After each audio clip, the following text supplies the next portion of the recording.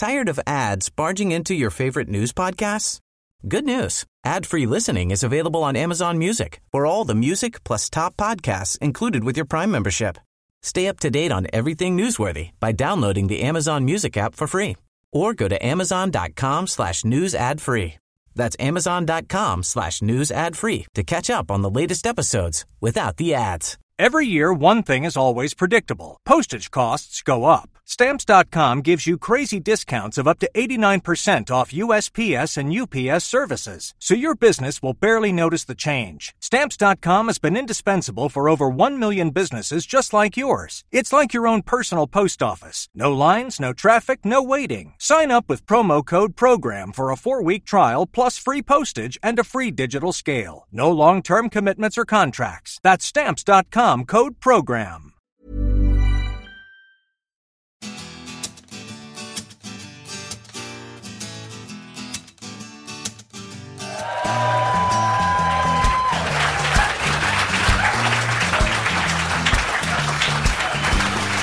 Thank you very much. Welcome along to the Slaptivist Action Group.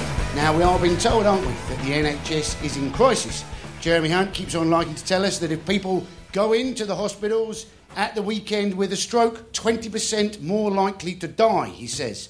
Now, medical staff have said this is absolute bollocks. The only reason you're more likely to die at the weekend is because only the most serious cases of stroke get admitted at the weekend. Some people, apparently, they don't even know they've had a stroke.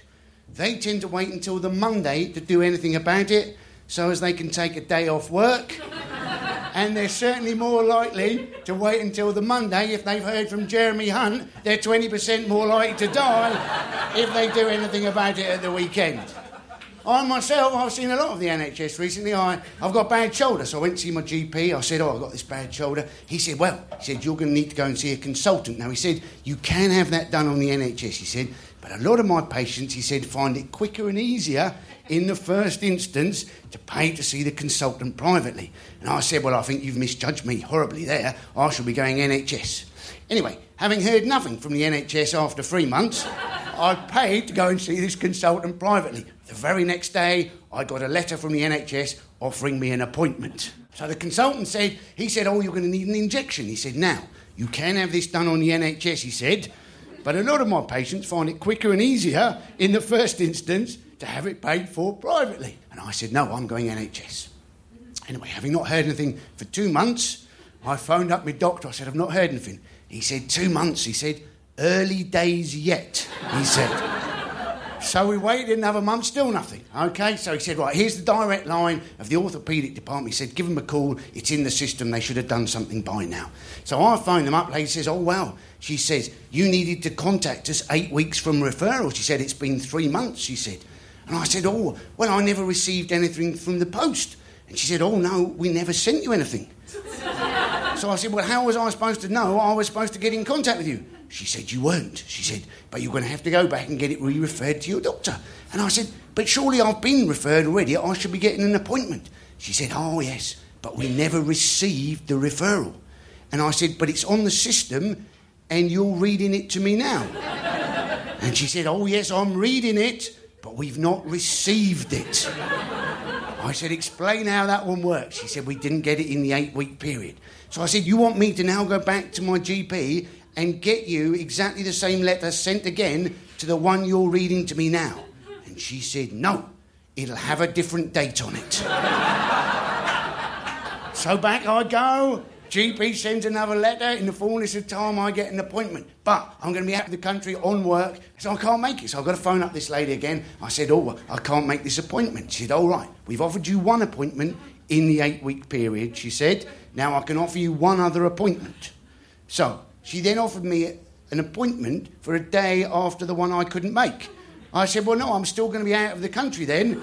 I'm not going to be able to make this. Can you offer me one slightly further away that I can make? No, we've offered you 2 appointments in the 8-week period. I said, OK, well, what have you got after the 8 weeks? She said, lots, but they're not in the 8-week period. You need to get referred. I said, are you telling me I need to go back to my GP. He's going to send you the same third letter with a slightly different date on it. You at some stage will get in contact with me with the third letter you've sent me. I will then call you up, and quite possibly in a few weeks' time, you and I are going to be having exactly the same conversation. She said yes. She said, but if it's any consolation, I'm not looking forward to that phone call either. And I said to her, you know this is madness, don't you? And she said, no, that's a different department. But it is madness, isn't it? It is. Wasting my time, wasting her time, wasting NHS money, all for these stupid targets which are making the system worse. And, you know, obviously I could pay for it, but, you know, you think you've already paid for it in many ways, don't you? It's the principle. And you'll notice I punched the air there with my right arm. Because I still can't do it with my left arm, because I've yet to get an appointment. When I do get an appointment, it may well be at the weekend, which is not necessarily a problem, provided the stress of getting it has not given me a fucking stroke, ladies and gentlemen. So would you now please welcome to the stage Jess Phillips MP, Owen Jones and Rich Hall.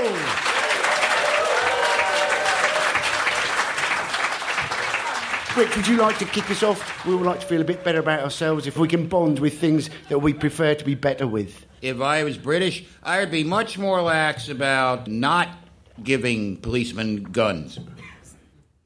I would arm the fuck out of the police. That's what I'm trying to say. I'd give them everything. Grenades. I'd give them mortars. I would just teach them how to shoot the damn things and let them carry them around. There. I can see, yeah. I haven't seen you for about 6 months. You've gone more right-wing than I remember, I'll be honest. No, I'm not right-wing. I'm not saying everybody. No, most people shouldn't have guns because they're stupid. But give the fucking cops some guns. Fair enough. I was going to offer to the group, there's an old lady across the road, and I should be more honest with her because I've got a bus app, right, and we've got a bus stop just across the road, and so brilliant now, you don't have to wait for the bus at all because you've got this bus app. You know, you just wait until it says 1 minute, rush out, then the bus turns up, Kazam, brilliant. But the old lady across the road, she actually thinks I'm psychic now, because every time I'm there, the bus seems to turn up. And so she's always trying to get a coat whenever she sees me, because she knows the bus is going to come. So she started calling me the bus whisperer, OK? And I haven't had the heart. I quite like having a special power, so I haven't had the heart to tell her that it's all down... Tell her. I won't tell her then. What about you, Owen? Have you got anything to offer the group? What would that be less, more slack about? The ageing process. Not looking like a cocky, prepubescent, poor man's Macaulay Culkin. I think I've been aged by the last 2 years. I look at least 16 now, so there's hope. I think it's great. Chris Addison, he was always on Mock the Week, and people always think Chris is a lot younger than he is, and I think it's a bonus. He would get fan mail from people who assumed that he was about 15 years younger. They go, "Oh, does your mum know you're all this late?" It was funny to begin with, but I am 30. You don't get ID'd in supermarkets or anything like that? No, of course I don't. What about you, Jess? God, I'm just slack about everything. I mean, I was late here, which meant I didn't hear the instruction. I didn't listen to the instruction. You weren't slack about the bus services bill, though, were you? No, I was voting in the House of Commons. And that was all to do about information about buses. So yeah, regulation on buses, which I'm going to talk about at length this evening. Look at you. I think the thing I would like to be least slack about, though, is paying attention to my children, because my son said to me yesterday, he said, when you're on your phone, when you're looking at your phone, which is all the time, if I say Mom, you don't look up. But if I say Jess, you listen to me. I know, I'm a terrible mother. And do you get cross when he calls you Jess? No, not really. I'd rather he addressed me as, Her Royal Highness. Not catching on to that. No. But you're obviously a very busy lady, so we're very pleased to see you here. Thank you very much. 2 years as an MP, being described variously as a heroine, a blunt speaker, a breath of fresh air, and a pain in the arse. Yeah. But from my point of view, love hearing you speaking your mind. Politicians famous for sort of spinning things in the past. Say what you like about fake news, but nobody's worried so much about spin anymore now, are they? What's the point of spinning something that's happened if you can then put out 9 stories saying that it never actually happened in the first place? That happens all the time. Everybody just shrieks fake news there these days, and there's no real news left anymore. But Sorry, Erin. in the newspapers. Do you remember, though, we had this bonding set, because I interviewed Jess, I did this Guardian video thingy with her back in 2015, and she used what I would regard as a figure of speech. She talked about Jeremy Corbyn, said if it ever came to it, I wouldn't stab him in the back, but in the front. And then people responded by saying, well, that's a death threat. 2 people called the Metropolitan Police. The Metropolitan Police urgently But John need McDonnell to take said this weekend that Jeremy Corbyn had been thrown under a bus. So I none of this. immediately looked for the this report. Stabbing in the back, throwing under the buses wouldn't happen if the cops had guns. There's all this going on. It's just wouldn't happen. So you've got a book out, not bad for an MP after 2 years. Mm-hmm. Every woman, one woman's truth about speaking the truth. So 2 mentions of the word woman in the title, 2 mentions of the word truth. 4 reasons why Donald Trump won't have bought that book. I don't know. I like to think of him like feverishly being angry reading it and being like, this bitch. But the truth is a somewhat old-fashioned concept, shall we say, at the moment. Yeah, I think that... I don't know. I think that we are actually in quite a liberated time in politics where people do tend to say what they think a little bit more than they used to do. I don't know, maybe not in the government benches, because they just say long-term economic plan as an answer to every question that they're ever asked. Or they used to whilst George Osborne was still around, but now he's gone, probably there's a new one that they have to say. Yeah, but I do think politicians, in my experience now, are more themselves than they used to be. And, well, obviously you've made a fair amount of press about telling Diane Abbott to fuck off. We're not wanting to dwell on it, but the Selectivist Action Group almost gave you a round of applause. That's as close as they go for that. But my favourite bit of it was that you then had some parliamentary colleagues come up and said a lot of them had wished that they'd done that at some stage in the past. And your reply I really enjoyed, which was, well, I don't know why you didn't, because the opportunity presents itself every other minute. But I then read, Jess, that you are quite friendly with Nicholas Soames, reasonably friendly with Jacob Rees-Mogg. Yeah. Now, obviously... He's lovely, isn't he? He is, no, genuinely. Although, do you know the Nicholas Soames anecdote? Well, do you hear what his ex-wife said about him? About him making love? Yeah. Indeed, yeah. It was like a wardrobe falling on top of you with a key sticking out. Yeah. Harsh. Politics is a brutal world. It is, but... Given that Nicholas Soames woofed at a female MP in the House, given that Jacob Rees-Mogg went canvassing with his nanny, I'd quite like you to tell them to fuck off as well. OK, I mean, I do on occasion tell them to fuck off as well.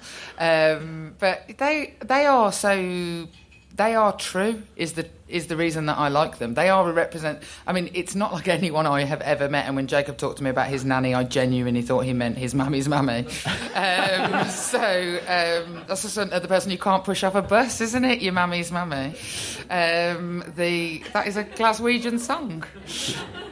But they are who they are, and they don't try and... Now, sometimes who they are is, like, sexist and horrible, and I wouldn't agree with them, but they don't try and be something that they're not, and they present themselves as the truest representation of themselves, and that's why I like them.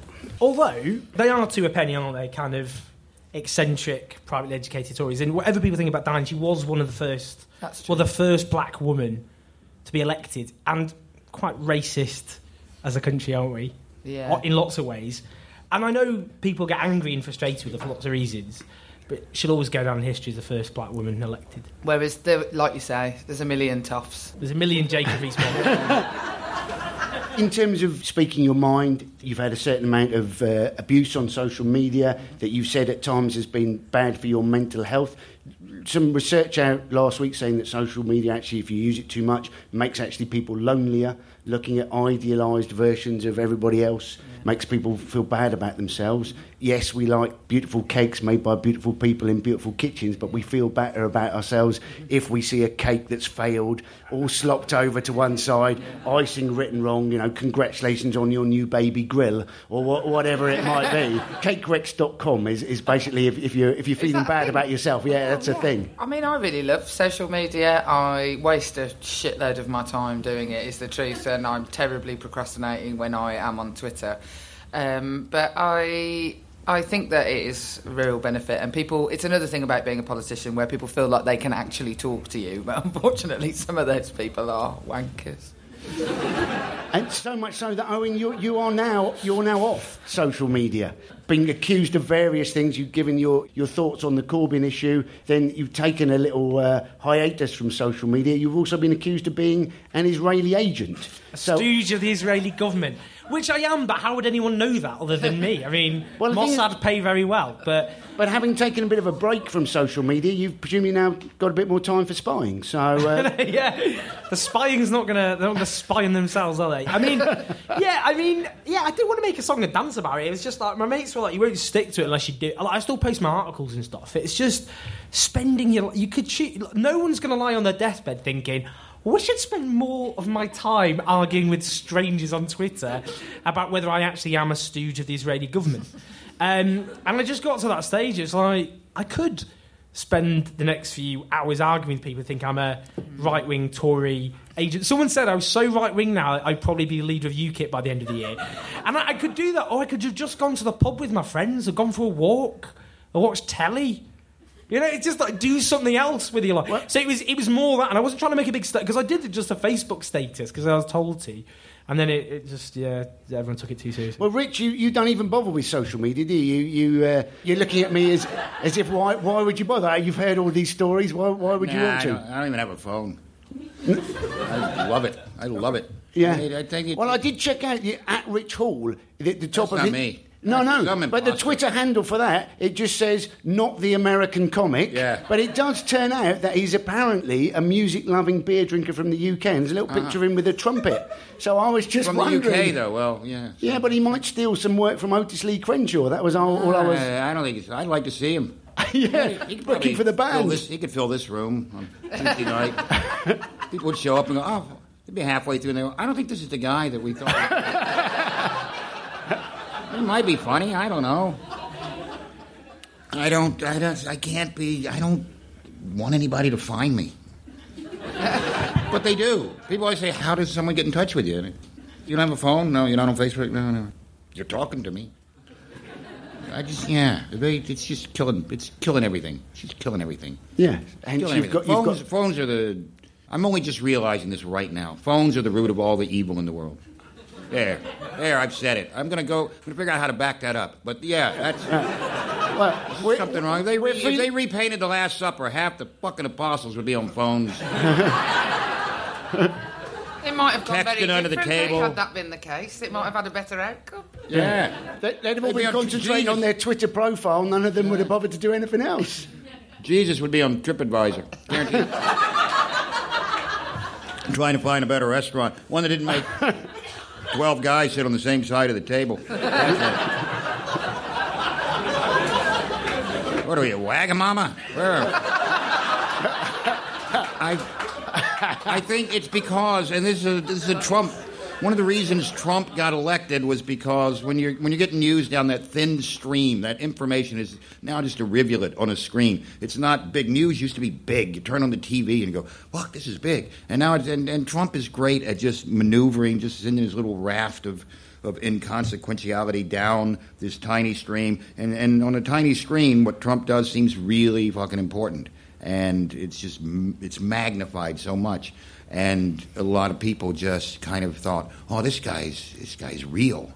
And a lot of people voted for Trump because they were disgusted by him, but they didn't mind being disgusted. Whereas other people are disgusted and don't like being disgusted. But, Trump, a lot of people love being disgusted. And what Trump does by tweeting is very disgusting. And some people go, yeah, this guy's real. But he's not. He's a fucking idiot.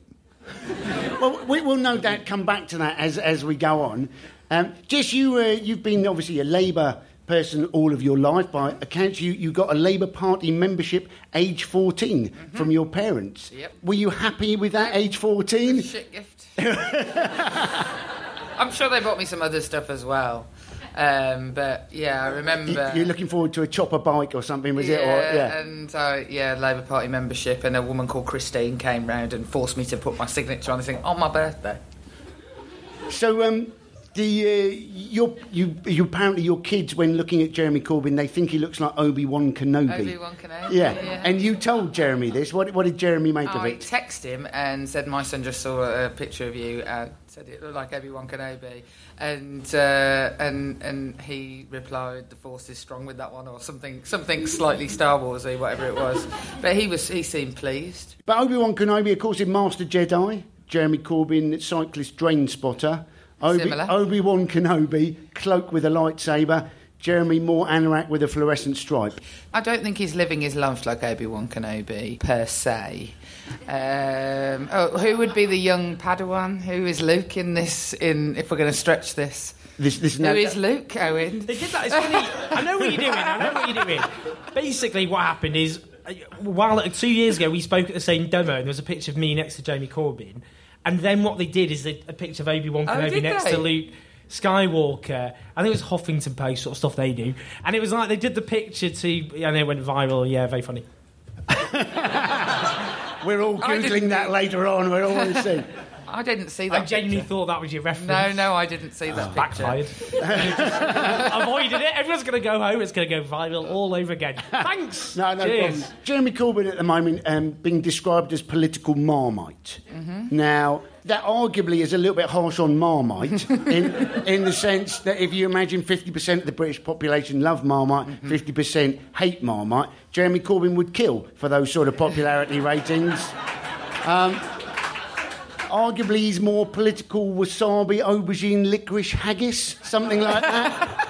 I like all of those things. Yeah, and my mum said never marry a person who doesn't like Marmite, so right. I would be in the loving Jeremy Corbyn category then, wouldn't I?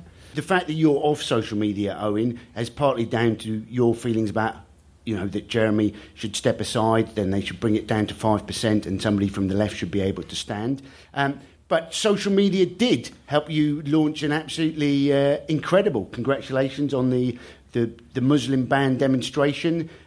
We talk about slacktivism. That was remarkable. By all accounts, 3 a.m. on Sunday morning, you suddenly thought to yourself, something needs to happen, and 48 hours, lo and behold, it was there going. You tweeted out that you needed a generator. I did have a look in my garage for you. All I could see was a portable karaoke. I didn't think that was going to be much help. But, absolutely brilliant work and absolute congratulations from people who are supposedly not great at organising anything, an amazing achievement. We've all done it, though. I mean, stumbled home after a few drinks, tweeted, let's have a massive protest. And then just things escalated. Yeah, I don't know. I just thought it was 3 a.m. I just came back from the United States. So I came back on the Saturday, and it was the early hours of Sunday morning. So I'd only just come back. So I travelled all over, and and I don't know. It was just a case of, I do think, like, looking back in history, they'll go, if you're not going to protest now, this orange-faced megalomaniac bigot is the most powerful man on the face of the earth. I might as well give up. So it was just the case, that's what I did. I just, sent out a tweet. And it is remarkable, because social media's got, it is a bit of a bubble, isn't it? You get people who just pat themselves on the back. But it was just a case of, what I loved about it, because it just became this, protest all over the country, was people who'd never protested before. I went round afterwards chatting to people. They came up with their, they didn't have, like, SWP banners. They designed their own things. And it was just kind of like an authentic expression of this, like, it just isn't right. And if we don't speak out at a time like this, then what is the point? And you were over in the States, you were researching for your book that's coming out, The Politics of Hope. Sounds like satire, doesn't it? The Politics of Hope. Well, it's certainly given that Barack Obama's was the audacity of hope. And I know, do you know what? It's a holding title. I might have to scrap that. Thanks. But the reason you said that you were doing it was because you wanted to cheer yourself up. One of the reasons. Yeah, going over to America to cheer yourself up at the moment is not necessarily the best way of doing it. You say that? Right. You say, I want to hear what you think. Right, I went there, and I felt a bit before the inauguration. I went to Obama's America, left Trump's America, and I thought, blimey, what is the point of this? I went there, and I actually came back more optimistic. It's like, I can see their way out. Have you seen Labyrinth? Oh, man, it's the best film It's amazing. Ever. The tight PVC, David Bowie, amazing. Right, and it was a bit of a misshit. It's questionable, a kind of someone with a background in showbiz preying on a young teenage girl. But, I mean, let's just scrap that. Yeah. No, but it was a case of, like, you got this kind of, you know, this big struggle through the stench of the bog of eternal stench. You know, and all these, like, they got sent in the wrong direction, but they win in the end. And I think that is America. It's basically Labyrinth for the next 4 years. Well, and that ended quite well. Well, let's talk to Rich. Rich has been out there. You've done very much enjoyed your Country the New. Still on iPlayer, was on BBC 4 about country music last week. Now, you were saying country music very much about pain. Now, country music is very much about hard lives that people think they lead. But you basically... It's a lot of millionaires singing about trucks. So you have to look at it in terms of country music is about the listener and not the singer. Because these guys, they're millionaires singing, I wish I had a beer, I wish I had a truck. But you do. You have a beer in a truck. I don't have a beer in a truck, but so I'm going to listen to your song. But you have a beer in a truck. But you were basically saying for inspiration, people needed people to leave them, and then the inspiration. You would have a song. So now with Trump there, is there going to be a world of pain in America? Does that mean we're going to lead to some great country music coming up, or are the fact that these people in Nashville and Tennessee and Kentucky, are they going to view Trump as their person? Suddenly be really happy about that, and country music's going to go to the pan? No, country music. Never changes. I mean, it goes from really bad, and then someone comes along and rescues it every 20 years. It's always going to be the same because it's something that it's a lifestyle. People embrace that lifestyle in country music, and it's very Southern. And Southerners, I don't really, you probably notice this, is that people have this idea that half of America is running around wearing red hats and make America great, woo, Trump. And you don't really see these people. That's what I find sinister about it. You don't see the bumper stickers. You don't see the window dressings. You don't see these kind of things that, it's sort of this secret cabal of people who I don't think they really identified with Trump when they voted for him. They can't. They live in fucking trailers in rusted-out cities, and the people he's talking about are people who lost their jobs, to automation, to Chinese, to globalization. And Trump is nothing like them. But I think they just thought this is a chance to give our fucking finger to the government in Washington, D.C. that doesn't give a fuck about us. And this guy, at least, is someone we can identify with, And I think they're going to slowly realize over the next 4 years that we're just going to be mired in lawsuits and counter-lawsuits, and a guy who's not trying desperately to do what he said, what he mouthed off. I'm going to build a wall. And he didn't really think about it. I'll build a wall because... Well, that's what people want to hear. And now he's got to build a wall, and it's not going to be that fucking easy. No. Nor is it going to work. Well, also, I was in York 3 weeks ago. Yeah, they've got a wall there, yeah. 3 Mexican restaurants right in the middle of town. I'm just saying. A wall is not going to work. Didn't work in China. Didn't work in Montreal. Walls, people dig under them. Especially the Mexicans. They dig under it. They can dig 3-mile tunnel underneath the prison. A wall's not going to, But he said, I'm going to build a wall, and now he thinks that, well, I said that, and I got elected on that, so now I'm going to have to build it. And it's never going to get built. It's not going to get built. Well, and you did your presidential grudge match, and there was, you were talking about how many U.S. presidents have been shot, and he's obviously now having a go at his... Oh, they don't shoot the bad ones, Andy.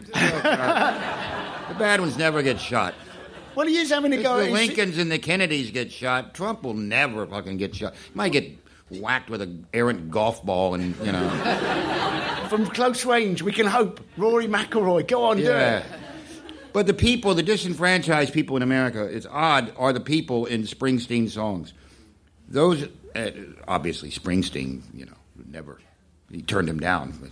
As did a Springsteen tribute band was asked to perform at the inauguration. And they turned Trump down. Tribute band. Actually had to... Fellas, should we risk our artistic integrity by performing for this... We're only just coming into our own as a Springsteen tribute band. We're filling these South Jersey clubs. Do we want to ruin our reputation as guys who come out and pretend to be Bruce Springsteen?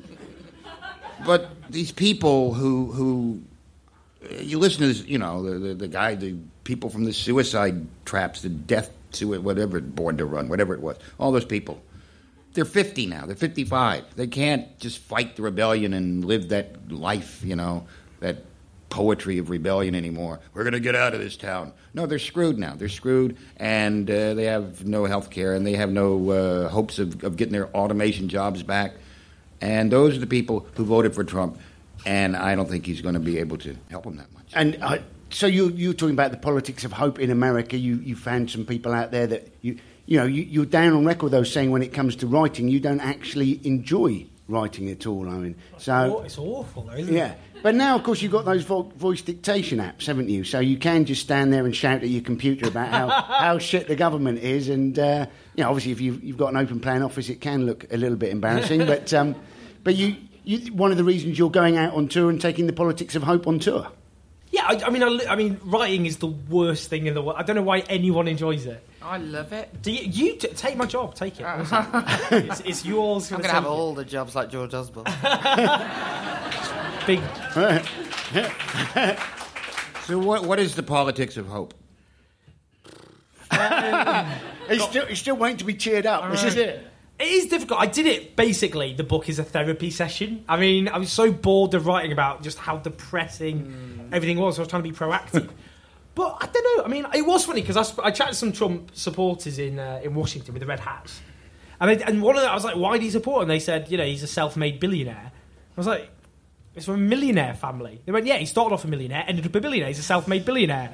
And that was the kind of level we were dealing with there. Yeah. But I think... But then if his father just remained alive as a millionaire, he would now be a billionaire. Yeah, exactly. That's how it works. That's how it works. Well, he's won and lost money. I mean, he's probably more about playing the game. And, he did get help from his dad. Well, and how did he get that If money? I had $1 million, I'd give it to my kid. He wouldn't... Trump wouldn't know a conflict of interest, would he? If he was receiving a donation from Vladimir Putin live on Breitbart News whilst wearing Ivanka Trump clothing, would he? So... No, he wouldn't. But the difference between Americans and Brits is that in America, being a billionaire or a millionaire, everybody loves a millionaire. Nobody hates Trump because he's a millionaire in America. No. Americans hate professionals. Americans are very distrustful of professionals. Wall Street, that's the elite, yeah. Bankers, that's the elite to Americans. And this guy say, you money. And in America, if you got money, people go, fuck, I wish I had as much money as you did. Mm-hmm. But in terms they don't like lawyers, they don't like stockbrokers, they don't even like doctors that much. In terms of hope, though, arguably the hope comes from young people in terms of, the future. And we did Reading Festival together last year, and we were trying to work out what age the audience might be. And then we suggested that maybe the vote should be given to 16 and 17-year-olds, and it absolutely took the roof off the place. And we worked out it was basically people who just finished their GCSEs were the people who go to Reading Festival. It was pretty cool. We did Reading Festival on a Sunday, and thousands of people turned up, and they were probably mashed the night before, but they still turned up to talk about politics at Reading Festival. Yeah, I do think there's hope, isn't it? I mean, it's easy to get all whingy and depressed because it feels like the world has gone to pot. But you know what? I do think, in America, most people didn't vote for him. He's the most unpopular president ever at this stage. And I went all the way. I went to North Carolina, Chicago, and America's it's such a good place. And it's the place of the people who fought slavery, people who fought for workers' rights, suffragettes. The LGBT rights movement, Harvey Milk, he said, I know you cannot live on hope alone, but without it, life is not worth living. The people who fought, for all the things that people, it's so easy to slag off America. And when George W. Bush was president and Americans pretended to be Canadians when they came to Europe and all the rest of it. But it is such a good country which fought for these rights and freedoms. And there's Trump's America, but it is a minority. And the next generation of Americans are people who genuinely believe in fighting for a just, equal society. And they're going to win. The future doesn't belong to Donald Trump or Nigel Farage or Marine Le Pen. It belongs to people who want to fight for equality and justice. Everything will be fine in the end, like in the films. The thing they say about Trump, though, isn't it? Very much, he must be good for stand-up, good for jokes, whatever. But as you say, it's not like George... No, he's not at all. You it's write not a Trump joke and 10 minutes later he's topped it. And it's like, God, that was funny 10 minutes. Oh, now look what he's done. Oh, Jesus Christ. He's very hard to write. It's not like George Bush was a joke-free zone, was it? And, it's not like Tony Blair doesn't give to the comedy fraternity. Even these days, he's still giving to the comedy fraternity, isn't it? Well, it was only last week he was saying, the trouble with Brexit was it was voted on by, with voters with imperfect knowledge, says the man who took us to war on the back of a student essay. It didn't seem to make any sense whatsoever, did it? So, that is a Slacktivist classic round of applause, that is. So... But I think Tony Blair has got a role to play in this country. Every time we feel divided as a nation, we get Tony Blair to make a speech, and then we all come united and slag him off one more time. But if we're talking about people who can unite this country, I think the country was united about George Osborne, wasn't it?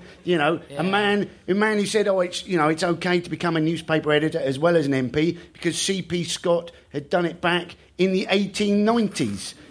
A very different time. It was okay then for the Prime Minister to take prostitutes back to Downing Street and rescue them. So you wrote in the Observer about this, Jess, your passion of writing. Yes. I really like writing slagging off George Osborne. Well, you had 2 goes at it, didn't you? That just falls out of it. It takes literally 5 minutes. Well, you slagged him off one week for BlackRock, and then you couldn't believe that he'd then come back with another job the week after. I think that, George Osborne is just absolutely taking the piss. Frankly, and I think he knows it, and he came into Parliament the day after the Evening Standard thing was announced, and he came into Parliament and there was a statement about it where he wouldn't get to answer because he's no longer on the front bench, but Ben Gummer, who's this sort of new sort of minister who's desperate to sort of make his way in the world, had to basically give Theresa May's view from the dispatch box with George Osborne behind, literally laughing. He walked in smug and laughing and just sat there laughing with his colleagues the whole time. He's literally laughing at you. And to me, the politics of hope and the idea, the only thing I ever really wanted to go into politics for was so that people could go, oh, you know what? This is going to sound like I'm slagging myself off. If she can do it, then I can do it. That normal people can get there, that people who say things like normal people and people who have had normal life experiences could make it to high office. And George Osborne goes and does that, and he's just laughing at the British public. Well, let's face it, a man famous for doing U-turns in his budget, anybody could produce an idea and then a week later go back on it. We've got the example from the last budget. Yeah, go on, Owen. What? Well, when I talk about the politics of hope, because it sounds like motherhood, who doesn't agree with the politics of hope? But what worries me about the George Osborne stuff is people, treat things like that, like the weather. You can, complain about it just the way things are. Do you remember the tax haven scandal? What was it again? Oh yeah, with the David Cameron thing. Where was it? I've just forgotten. What's the name of the place? Cayman Islands. No, it was British. Panama. Here we go. I remember tweeting. Slacktivist Action Group right on the nail there, weren't they? They were good. That's collective action. That's what happens. But I remember tweeting about it, going, "It's outrageous." People were told there's not enough money. That's why we have to have cuts. Rich people avoid taxes on an industrial scale, and people were like, well, duh, what do you expect? They weren't angry. They'd have been shocked if rich people didn't avoid tax on an industrial scale. They just factored it in, and we have got to the stage now. One of the many problems of Donald Trump becoming president is everyone's like, when you get a news alert now, you adopt the brace position. But it just becomes, it's so ridiculous. If 2 years ago you were told that, Donald Trump would be president of the United States, George Osborne would be editor of the Evening Standard, and Ed Balls would be dressed up as the Mask, doing the fandango on Strictly Come Dancing. It's like one of those, what if things went all wacky, what would happen? Pieces you get in newspapers. And the problem with it is people get immune to kind of things being shit. So they basically just go, well, that's the way the world is. Donald Trump, a guy who's, this Muslim-hating misogynist, is the most powerful man on earth. He's a parody of himself. Then everything else is, less shocking. And we should be shocked. Yeah, anyway, sorry. We should. Yeah. We shouldn't be allowed to do it. Well, and did you, I know you're both very keen that you don't just talk about Labour's problems, but you also have a chance to slag off what's going on at the same time from the Tory point of view. National insurance contributions, the main budget proposal, 6 days later, had gone this year's pasty tax, a reminder that George Osborne couldn't even do one job properly. I think that the saddest thing about how shit the Tories are at the moment is that we can't capitalise on it at all. And that is the saddest thing, and that is a failing of all of us in politics at the moment, is that with a fair wind, the Tories should be really, really struggling because they have to go back on themselves all the time.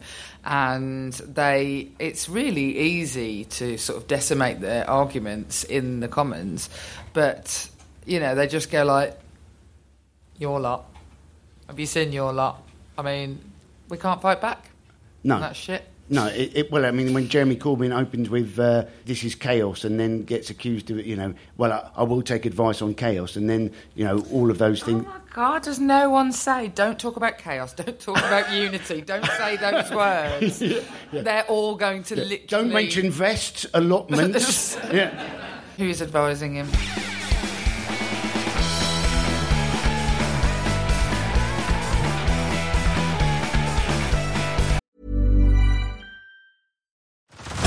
Head over to Hulu this March, where our new shows and movies will keep you streaming all month long. Catch the acclaimed movie All of Us Strangers, starring Paul Mescal and Andrew Scott.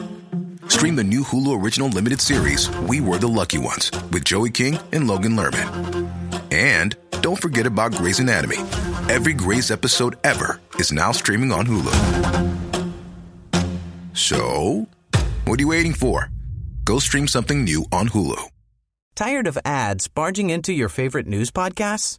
Good news. Ad-free listening is available on Amazon Music for all the music plus top podcasts included with your Prime membership. Stay up to date on everything newsworthy by downloading the Amazon Music app for free or go to amazon.com/news ad free. That's amazon.com/news ad free to catch up on the latest episodes without the ads. Here's a cool fact. A crocodile can't stick out its tongue. Another cool fact, you can get short-term health insurance for a month or just under a year in some states. United Healthcare short-term insurance plans are designed for people who are between jobs, coming off their parents' plan, or turning a side hustle into a full-time gig. Underwritten by Golden Rule Insurance Company, they offer flexible, budget-friendly coverage with access to a nationwide network of doctors and hospitals.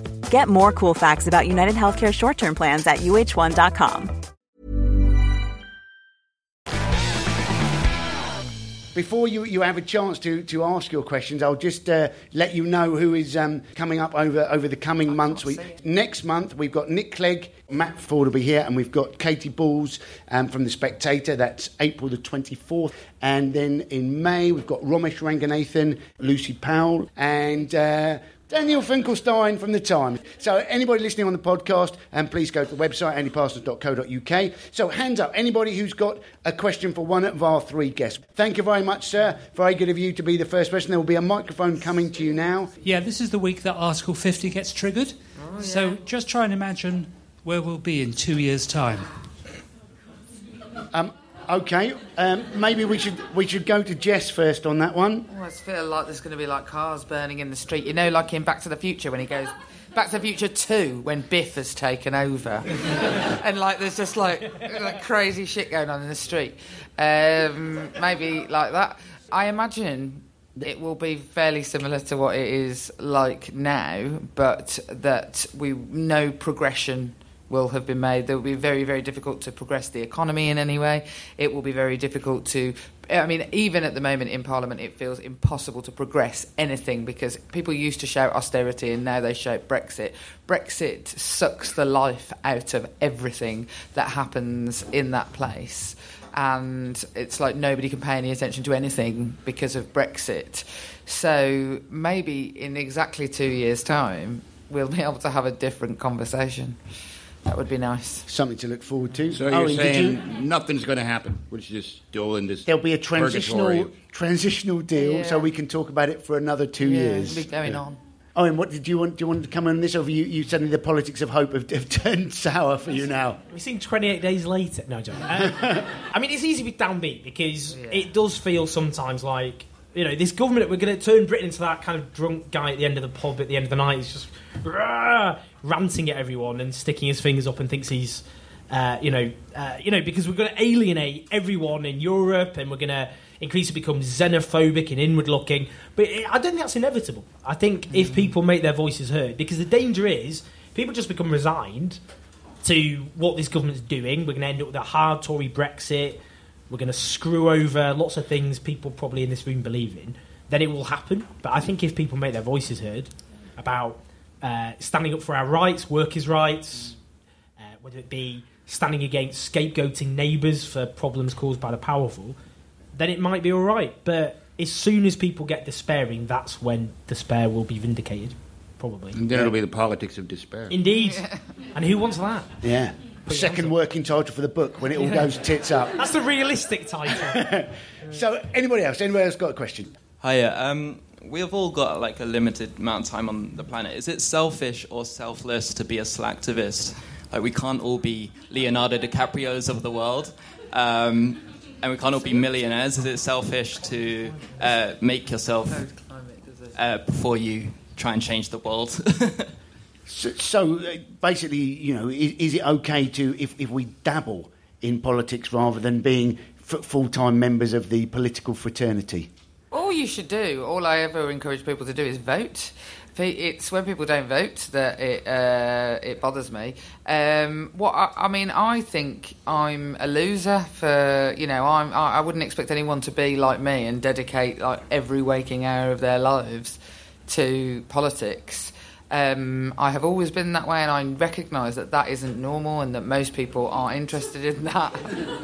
And when I knock doors in my constituency, you know, people don't talk about the things that we write about in our newspapers or that we're talking about in Westminster. They largely talk about pavements, drop curbs. You know, this is small, you know, neighbourhood stuff. That's what drives people. So I think it's completely okay to be a slacktivist and just maybe sometimes get, like, you know, Auntie Anna with your banner and feel that you can take part in things. What you shouldn't ever do is, like, get a banner, go on one protest and then lecture everyone forever. Don't be that dude. Literally nobody likes that dude. But talking of people to inspire you, the sort of slacktivists, you saw a banner in America which was, I'm not a sign guy, but geez. This is what he had on the sign. That's how desperate things were. And I think it was a group of them were holding a banner which just said, wrong. And that was on the day of the inauguration. I thought he summed up the feelings of millions. Yeah, I mean, most people aren't sad, pathetic losers like me. You can quote that. No, I mean, most people have better things to do, jobs, families, careers, not babble on about politics. But I would say, if you're kind of angry about how things are, you don't have to get... You're right, you know, that kind of protester who's like, I'm a protester. If you're not a protester, then, you know, screw you. It's not that helpful. But, you know, if you feel angry about things, you want to change things, then I think now's a pretty good time to make your voice heard. If you can't get excited by something now, something's wrong, isn't it? So have we got one last question there? Did I say... we said there was a lady over there, so let's go there. We might have... Can I just say that as an American, this is a beautiful thing. This is just... What, democracy and actually people asking questions without, you know, being told? Yes, the whole civil... Nobody has... If they showed question time in America, within 5 minutes, there'd be gunfire. 5 minutes. You cannot have... I realize people are being a bit reticent even about asking questions, which is crazy. But, I mean, nobody steps on anybody else's foot. You can't have this kind of show in America. We don't think like you people. We don't have that ability to rein ourselves in at the last moment. We just go on and on, as I'm doing now, by interrupting this poor woman who wants to answer. She's got the microphone now. And another thing. Hi, it's a question for Jess as the only person active on social media. The amount of things you get added in and the amount of comments people send you, I was wondering how you prioritise what you choose to respond to, and, like, are there certain things that you think you, like, need to respond to because you have that platform, and how you prioritise that? I genuinely don't have any strategy for prioritising it. I prioritise it based on what I see, and there are thousands of app messages that I will get that I will never ever see because they are lost in the slew of what comes through. What I try and do is when I see anyone who is one of my constituents, I will follow them back. So that I might have a chance of seeing something that they have put to me. Because there was a time when someone was sending me some really nice stuff and they were like, oh, you only ever reply when people are horrible to you. Because I really like a fight. And have your kids found this out? Are they thinking of joining Twitter just so I was like, Mum, I'm here? My kids would be absolutely brilliant on Twitter. They would be totally blazing people all the time. They are much quicker than me. A lot of my best work is based on things that my children have said. So now I try and interact with the positive as much as I interact with the negative, just for my own mental health. And I am at peak block now, so I don't see so much negative stuff. But yeah, I try to respond to people who are actually genuinely having a conversation with you, and it becomes quite easy to spot the people who are genuinely interested in a conversation. Brilliant. Well, that is in fact all we've got time for. Apologies. If you do want to get in contact with anybody, then obviously on the panel you'll be able to get in contact with Jess over social media. You'll be able to leave messages for Owen, which he may see but won't reply to. And if you want to book Rich Hall, feel free to go on Twitter, and some surprise bloke who's not the American comic will be available. Thank you very much for all coming out. If anybody's listening on the podcast, please subscribe. It helps us keep it free. It just basically goes straight into your downloads folder. We'll give you a quick moment to do that now. Super, that's done. So thank you very much for that. Please spread the word. We are here the last Monday of the month. If people are keen to sort of do something in the interim, try and give them something to do. So maybe if you want to follow Owen on Twitter or Facebook or YouTube, and then get yourself a generator, and next time, Sunday, 3 a.m. in the morning, you're having something going on, we will all be able to go out, and there'll be like 10,000 generators on Whitehall for the next protest. Also, go and see Rich on tour. Other tours are available. Check the website. So... But thank you very much for coming tonight. Try and be empathetic on social media, obviously. We wish our three guests well in their different respects. Apparently, if we want to feel better about ourselves rather than doing social media, sense of achievement can do it. And we all have different senses of achievement. Owen can obviously try and look a little bit older than he is. Rich can hope for more guns. But I saw a bloke on the train. It was a full-packed carriage, and he was doing a Sudoku puzzle. And in front of the entire carriage, he completed this Sudoku puzzle, and he just went, yeah! Being able to put the numbers 1 to 9 in the right order had made his day, and he didn't care who knew it. So, ladies and gentlemen, would you please give it up for our three guests tonight? Jess Phillips, Owen Jones, Rich Hall. Thank you very much for coming. Hope to see you next time. Thank you.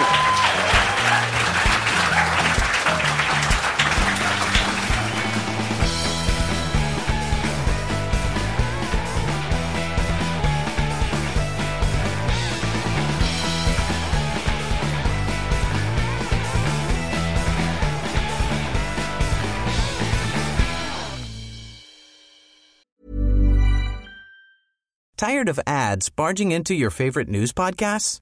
Good news. Ad-free listening is available on Amazon Music for all the music plus top podcasts included with your Prime membership. Stay up to date on everything newsworthy by downloading the Amazon Music app for free, or go to amazon.com/news ad free. That's amazon.com/news ad free to catch up on the latest episodes without the ads.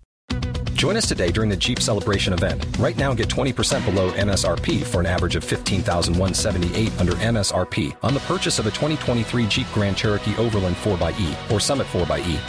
Not compatible with lease offers or with any other consumer incentive offers. $15,178 average based on 20% below average MSRP from all 2023 Grand Cherokee Overland 4xE and Summit 4xE models in dealer stock. Residency restrictions apply. Take retail delivery from dealer stock by 4/1. Jeep is a registered trademark.